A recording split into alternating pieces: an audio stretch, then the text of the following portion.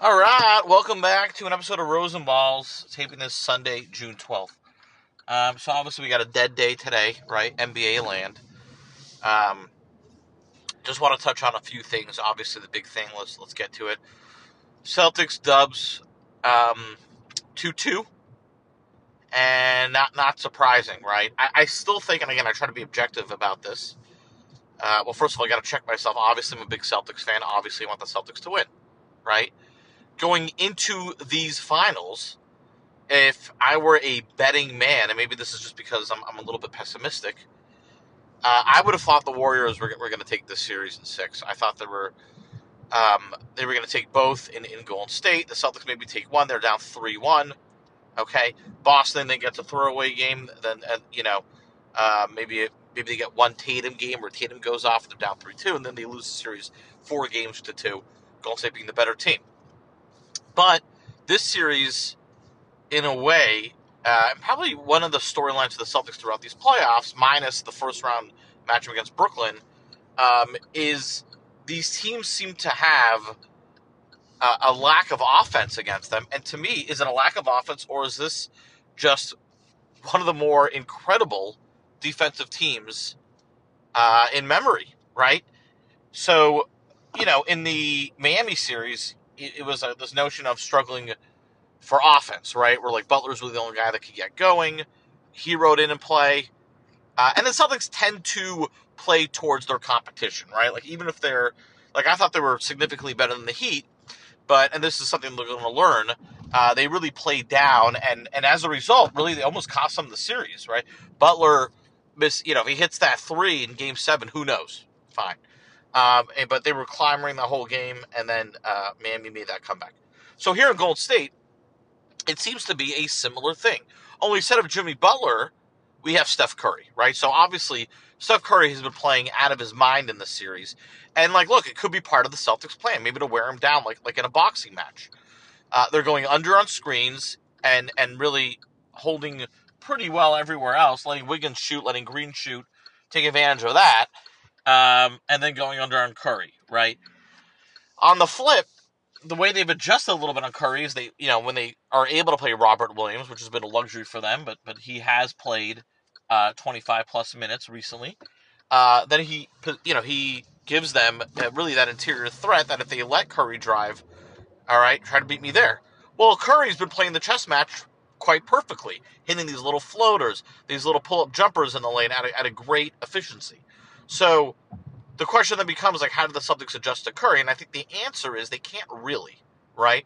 You're not going to stop Curry, so now you just have to limit everyone else.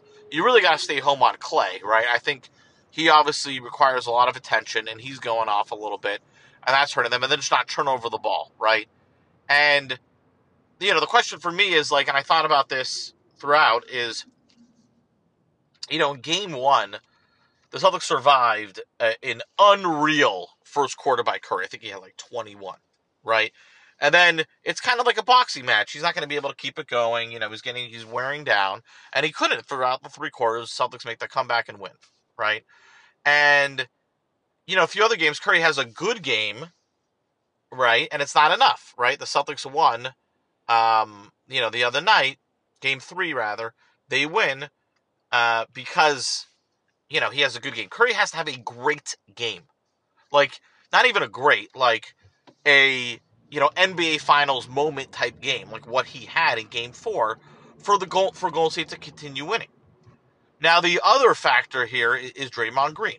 So one of the most interesting things that happened in Game 4 was the Warriors sat Green for that significant portion of crunch time, and Green on his own podcast was referencing plus minus. I didn't even look at plus minus. I don't need to. It was obviously very negative with him on the court, right? They're daring him to shoot. He's not helping them as an additional spacer. He's not helping them on the boards. So, what is he giving them, right?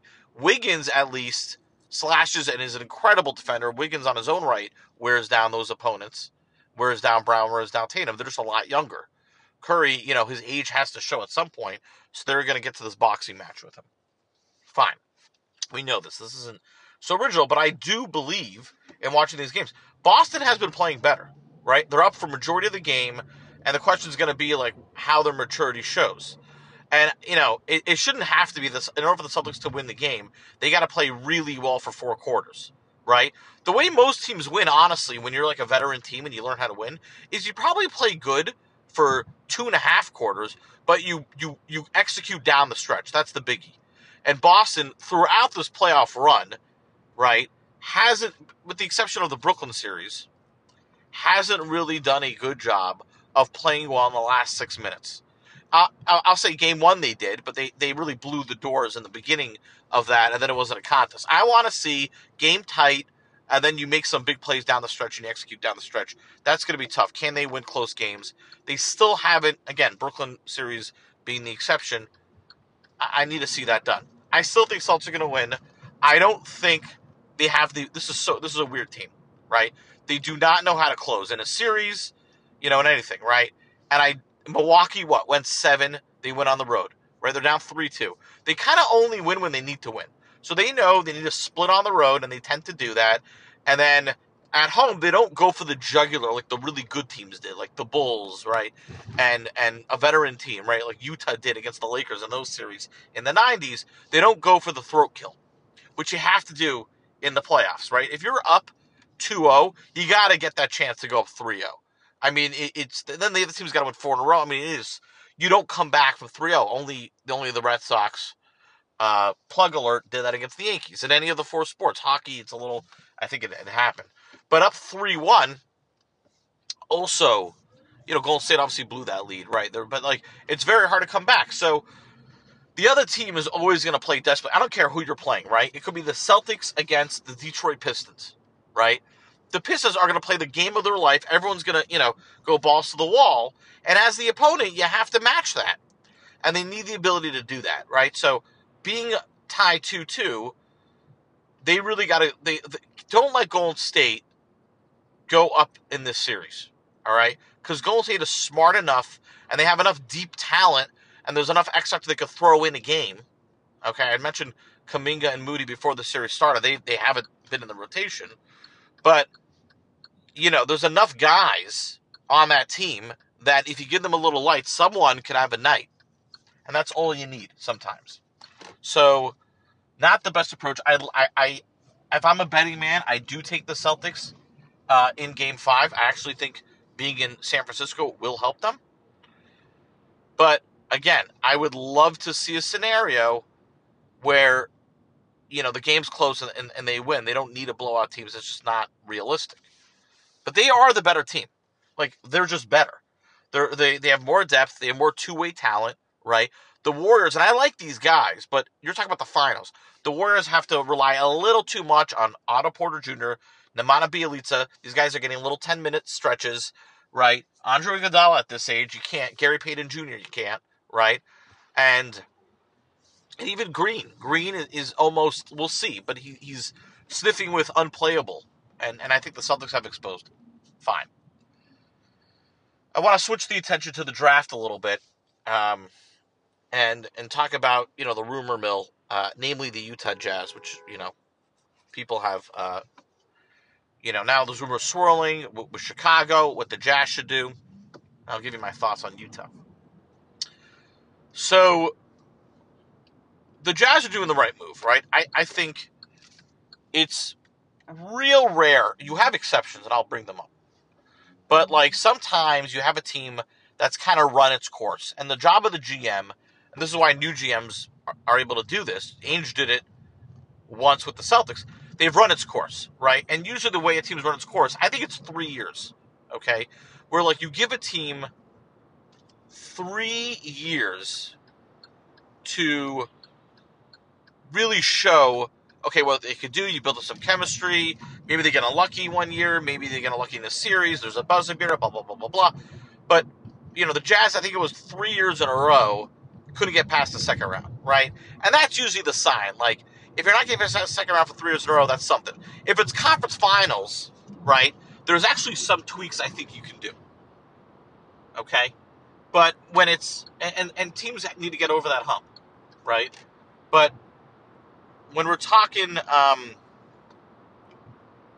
3-4 years, of doing the same kind of song and dance and can't get to the finals or even get to the conference finals and make that stretch, now you got to make some changes, right? So the Jazz best year, in my opinion, and I think I mentioned this in the past, was not this current year, last year, right? It was still the second year of the pandemic. You had some fluky injuries. And look, they had Mike Conley out. I get it. But the Clippers had injuries and the Suns had injuries with Paul, and they couldn't get past the hump.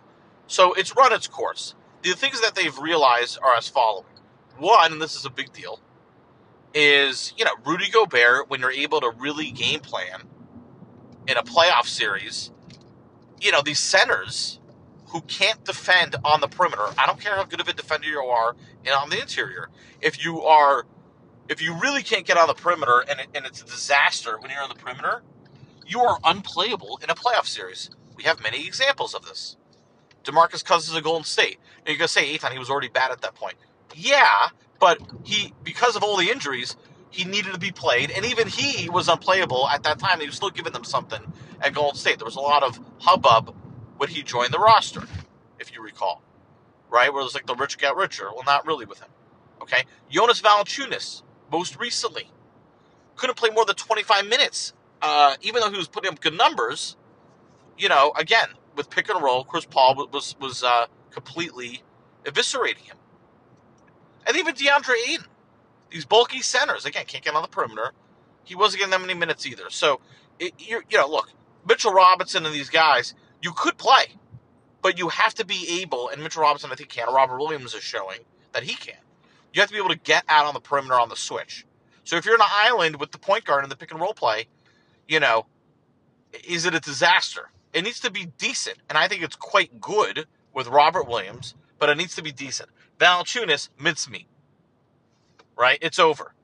And that's the case with a lot of bulky bigs, right? I mean, look, it is really hard to cover a point guard if you're that size and that girth. That's just the nature of reality. So, the Jazz with Rudy Gobert, and look, a lot of the league knows this. I think in general, the NBA, you don't want to be the team holding the bag that is the large contract of these centers that are a problem to play in a playoff series. But here's the difference. In the regular season, they're fine, right? Teams don't game plan enough. They tend to play their same rotation, right? If people played people are able to game plan for each game like it was a playoff series, maybe there's a difference. But again, Rudy Gobert, you look at the regular season accolades, and they're there. All-star, okay, effective, one of the top defenders of the league. Perception is reality, right? He almost wins Defensive Player of the Year. So, and some teams, their goal is, they're not there yet. They wish they were the Jazz, right? They wish they were the second-round team. In order to do that, you got to get a top 4 seed. In order to do that, you have to have, obviously, a good regular season and some good interior defense. So a team like Chicago is a fit for Rudy, and this is what the rumors have been talking about. And it makes sense, okay? The Bulls, I think, the Bulls need to do their own domino. If they're going to give LaVine the max, which, again, per NBA, he should get. It's very rare to have a wing that shoots that well and can take his man off the dribble, right? Can create offense for himself and others. Defensively, he can get there. He's not great defensively, obviously, but at least he has the size and whatnot to defend and the athleticism. So with that being the case, if you're going to sign LaVine, and then you're going to have DeMar DeRozan, and Lonzo Ball's coming back, right? And then you have Ayo, and all these other guys who are rooks who played well. You're going to need some defense. And I think that was exposed in the Milwaukee series. So the Bulls know this, and the Bulls would love to get Gobert, right? Now, Ainge taking over, I think he needs to do a rebuild in stages. He can't do it in one fell swoop. And I can make an argument either way, right? The reason why is, and first of all, let me take a step back. In order for the Jazz to rebuild, or even revamp, they need to trade both Gobert and Mitchell, all right? Just trading one isn't really going to do anything.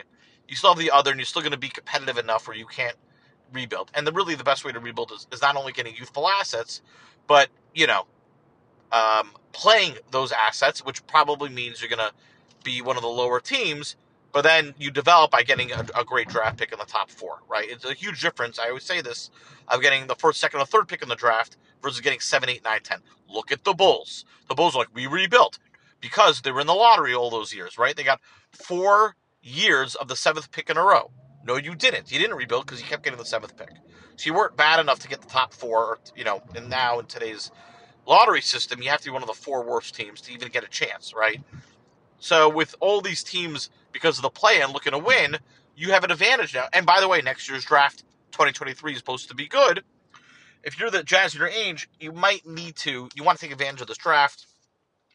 Moving Gobert and Mitchell is probably the best way to do it. But again, Mitchell signed long-term. And the bigger question for the Jazz, but I'll get to Mitchell in a second, actually. So let's talk about the Bulls deal, right? If you're Utah, I think this is the package they're trying to put together. It's basically Vucevic, and it's Patrick Williams, Kobe White, and they have the 17th pick, right? So if you're the Jazz, and Danny Ainge is going to want 2 of Williams, White, and the 17th pick. And those assets aren't created equal. Williams has got a little more weight. Kobe White and the 17th pick. I think he at least wants Vucevic and Patrick Williams. And the Jazz are going to be like, we're not giving you 2 out of 3 of those. And they're end up going to, I think, settle on Vucevic and Patrick Williams. Now, I'll say this out loud. If Ainge just gets that, he did a great deal, okay? Because I think Vucevic, he could then showcase. Vucevic is not a winning player. So even if Vucevic is on the team, they might still lose. Him and Mitchell, it could work. There's spacing. But you showcase Mitchell, right? So let's say you do that. Because now you got Mitchell and a bunch of guys who could shoot and space. It's going to be better for him. But I'll make the argument, okay, assuming he at least gets that, it's great. If he gets anything more, it's a massive ripoff for Chicago. And again, perception is reality. The Bulls GM, Arturas, GMs, you're always trying to extend your life. It's like politicians and stuff's. I find it kind of repulsive in terms of some of the moves these GMs do are subconsciously or consciously absurdly selfish, right? I think if the Bulls did such a move, it's in no way in the benefit of the future of the franchise.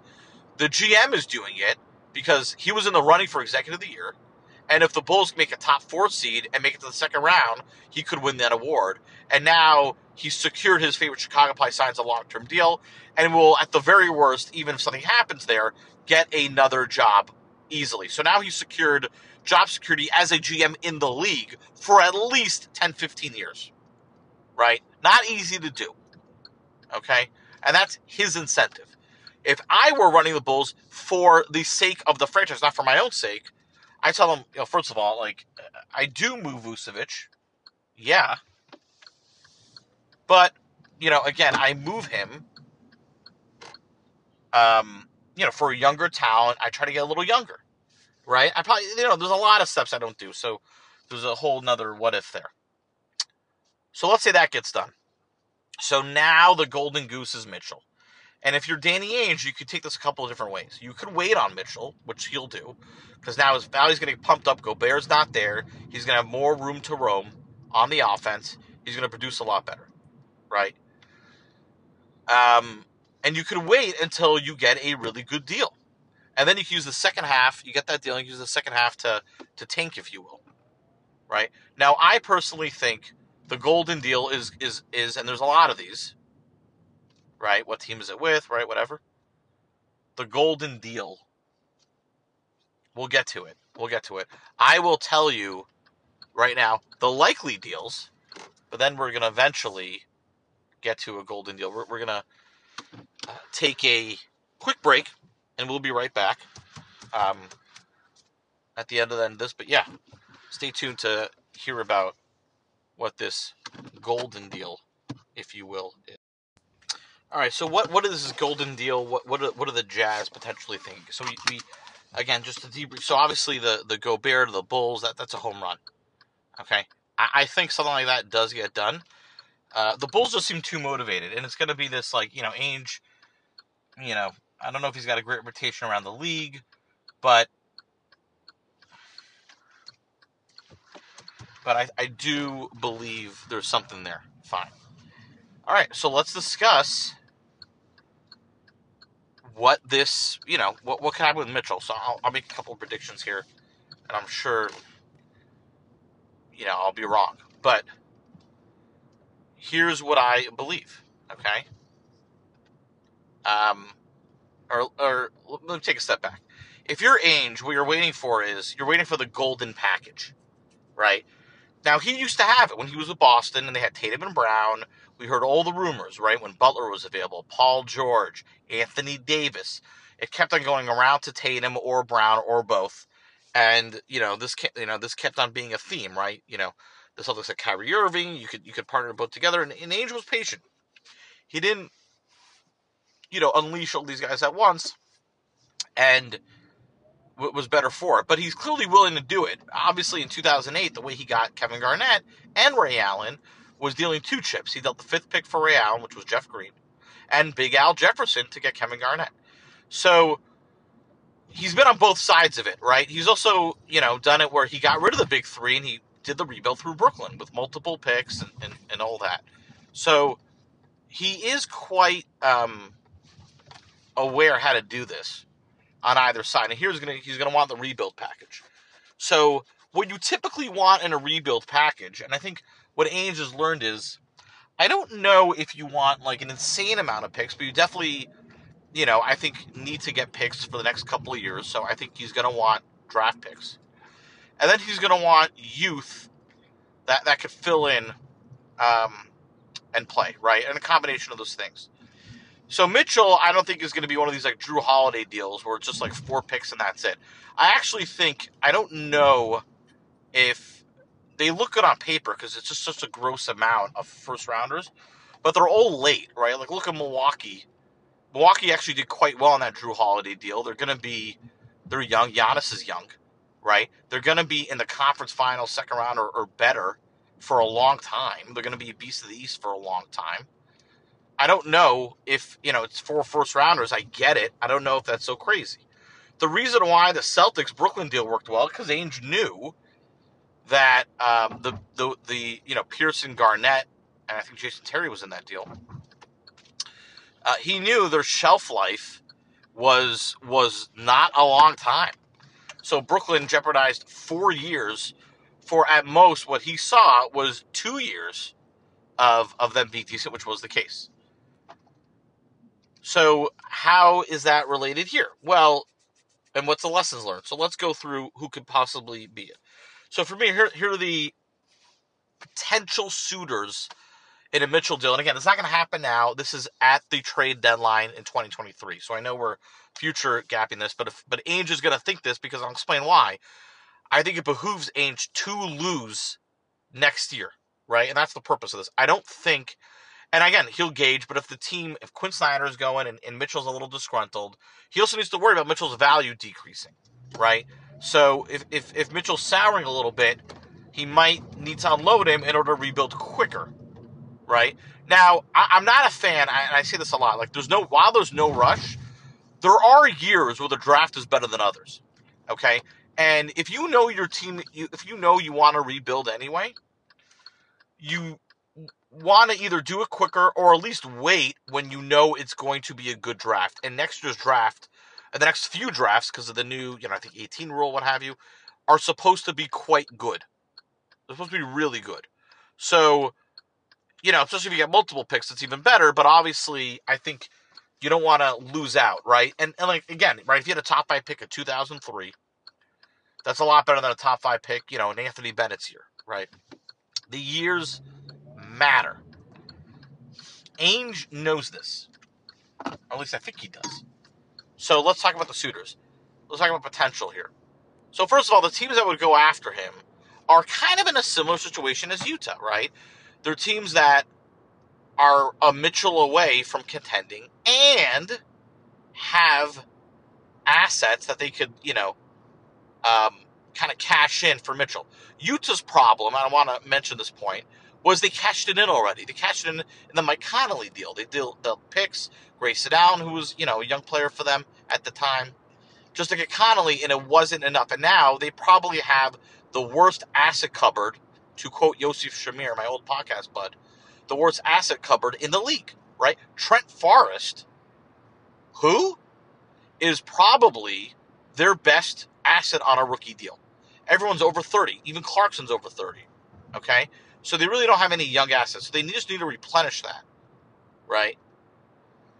And, like, look, a strategy could be revamp and showcase. I get it. We don't have to jump to a Mitchell deal, potentially, right? If they got Vucevic and the team's flirting around the 6th seed, and Patrick Williams looks like another young talent, and you could quickly flip him and get a piece, all right, maybe. Unlikely. Unlikely, in my opinion. We're going into the assumption, and I think this is a fair one, Quinn Snyder leaves, the team is souring, they're probably flirting with a low playoff seed or play-in, right? And I think in that scenario, they probably move Mitchell, and they probably dump Vucevic, by the way, again at the deadline. He gets traded again. That's probably for, maybe 50 cents on the dollar, but, someone's going to pick him up that wants to make a run. So, my early prediction on that team is going to be Sacramento. We'll see. I don't know. That's a wild, way, way off. I don't know. It could be a random team. Let's talk about Mitchell.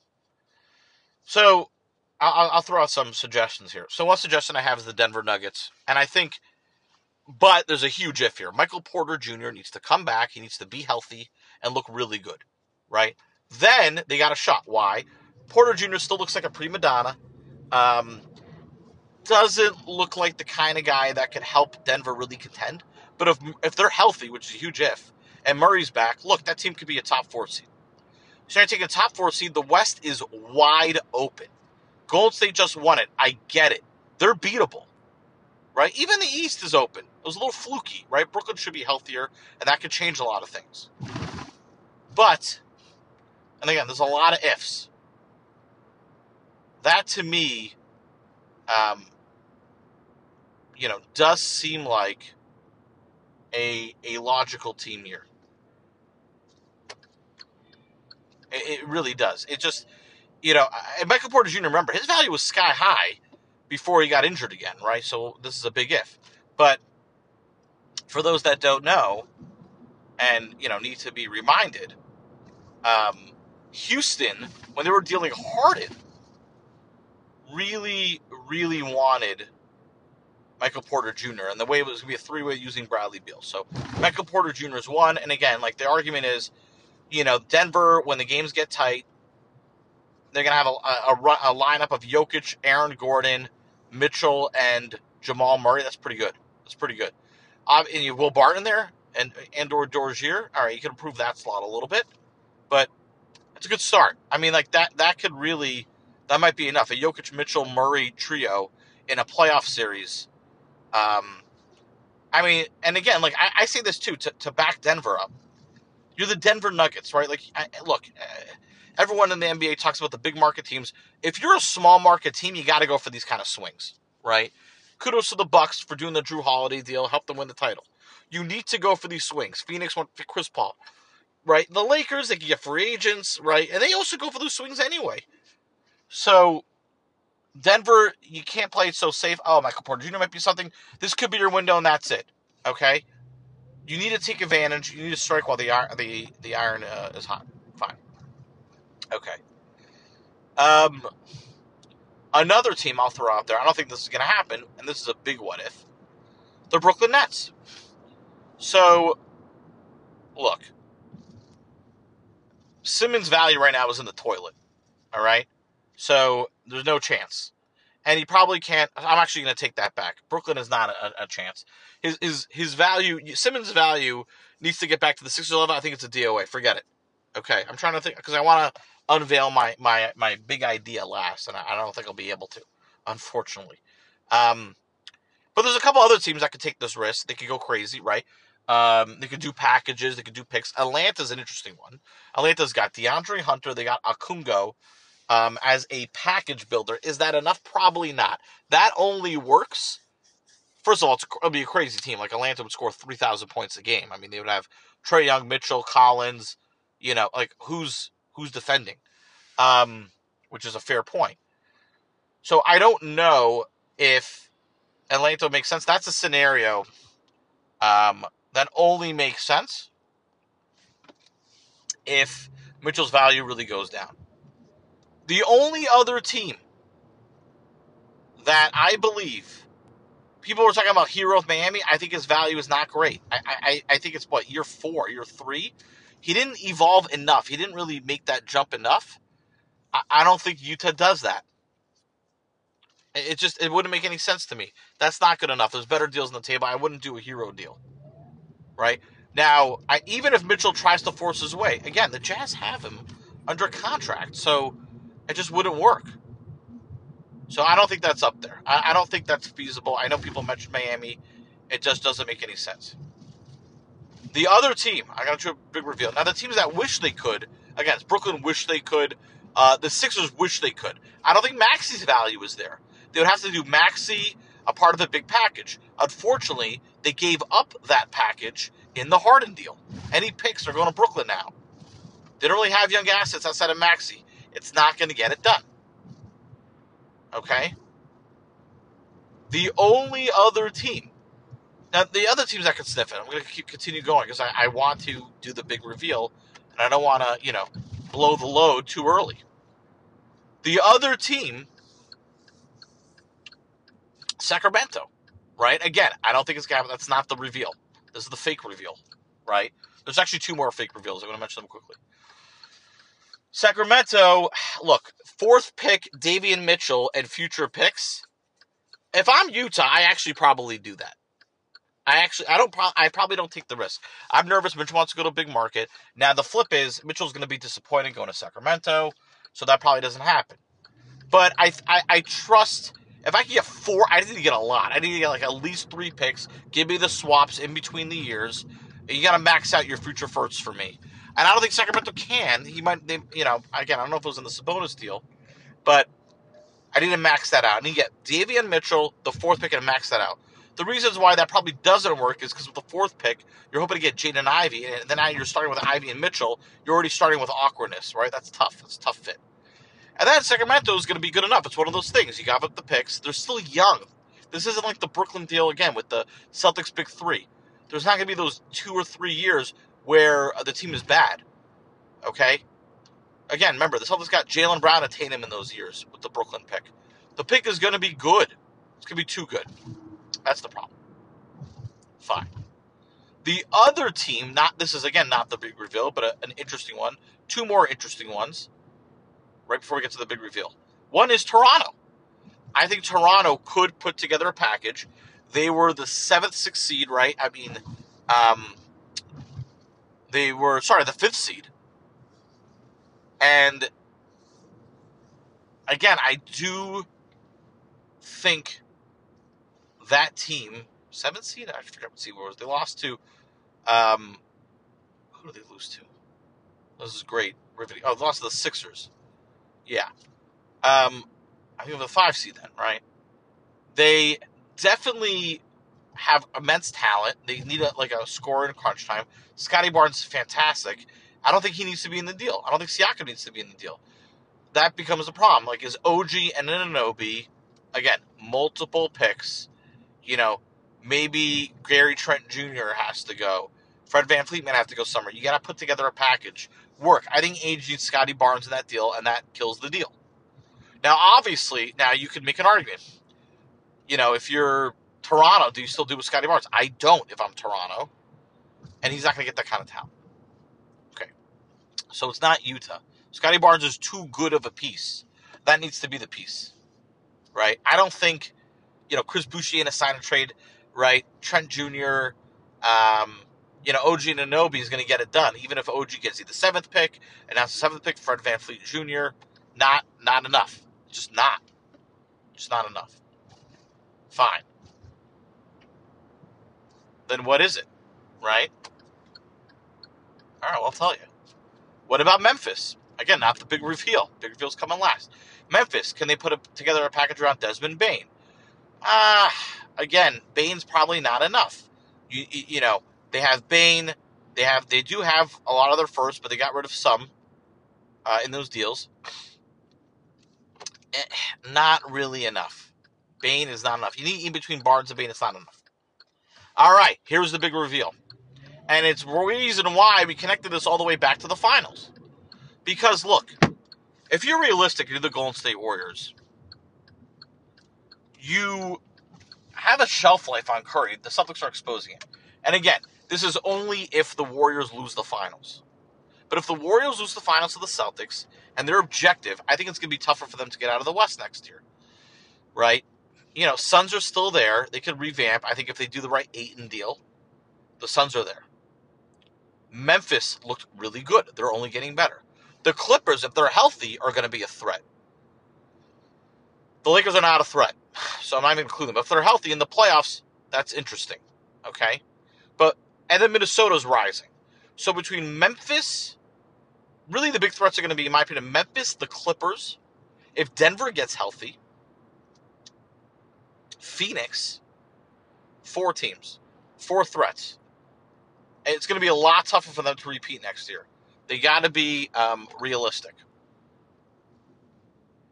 And they have the most fair, best package available.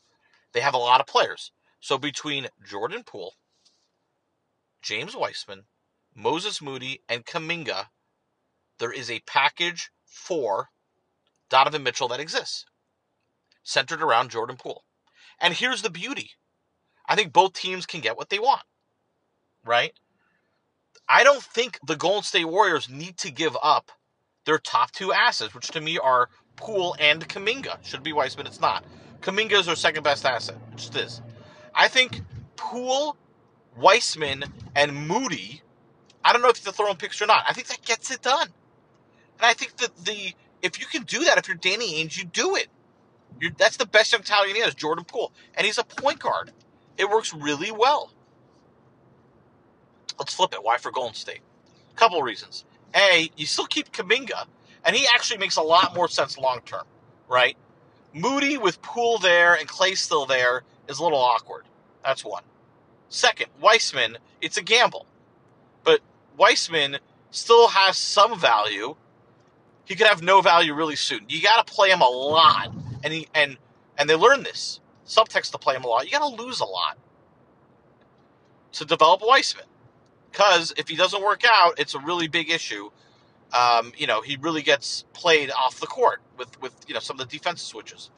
And that's a big risk for Golden State. And his value could go like a rock. And now you just got to compare Poole to Mitchell. Well, here's the thing. Mitchell got higher IQ, more playoff tested, playoff ready, right? He would allow Golden State and Curry and Clay to really take nights off and really dominate the offense. You had him in a series. If you had Mitchell instead of Poole in this series, it's over. Golden State clearly wins. He really gives them a step. Poole is not even that playable in the series. He was great in the regular season, but I think he's a ways away from being impactful in the playoffs. And that's the case that's happening right now. He hasn't really been, and he could get there, and the Warriors need to be patient with him. But again, if you're not winning with him, then why would you think it's going to be easier for you when the road is tougher next year? So I think this kind of concept makes sense. This construct makes sense. Only if the Warriors lose. And look, I'll be honest with you. I would still do it if the Warriors won, if I'm Golden State. Because I'm an objective GM, and I realize I'm probably not going to repeat next year, and I want to max and squeeze Curry and Thompson as much as I can. The only way to do that is to have someone that alleviates the roles for them. They play less over the course of the regular season. They take more nights off. I'm still a top 3 seed in the playoffs. Again, right? Poole was able to do that this year. I don't know if that's repeatable because they're only going to get older. But if I get Clay 50 games, Curry 50 games, and I'm still a top 4 seed because I got Mitchell, it's amazing. And then Kuminga can still develop really well. You still have Kuminga. You still have your picks. I don't think you're going to get a better offer for the Jazz if I'm Ainge, and I think Ainge will be silly to scoff at that. He does a rebuild in one fell swoop, and then Wiseman plays as a backup center, right? You try to develop Vucevic, and then Vucevic you get rid of at the deadline for the best bidder for a first rounder. And now you're losing, but you have Poole, Moody, Wiseman. I got 3 potential long-term starters. That's pretty good. I obviously get rid of the other guys, Bogey, Royce, right? Yeah. And I get picks. And that's a team I can roll with. That's a future I could build around. That, to me, should be the plan for the Utah Jazz. You get an exciting star, right? It's a great rebuild. But we'll see. Golden State, I don't think does it. I don't think it happens. I think there's a lot of faith in their youth. And my problem is, a lot of people have a lot of faith in the youth. It could go a lot of ways. But in order to develop them, you have to play them a lot of usage. And again, especially with Kawhi and Paul George next year, like Golden State's gonna. These pandemic years have been fluky. Okay, that's the lesson. Phoenix saw it. They won the West. They thought they were going to win the title. No, not this year. Milwaukee, same. Don't take advantage. Strike it while it's hot. That's the message. Let's hope the Celtics win. Let's just hope.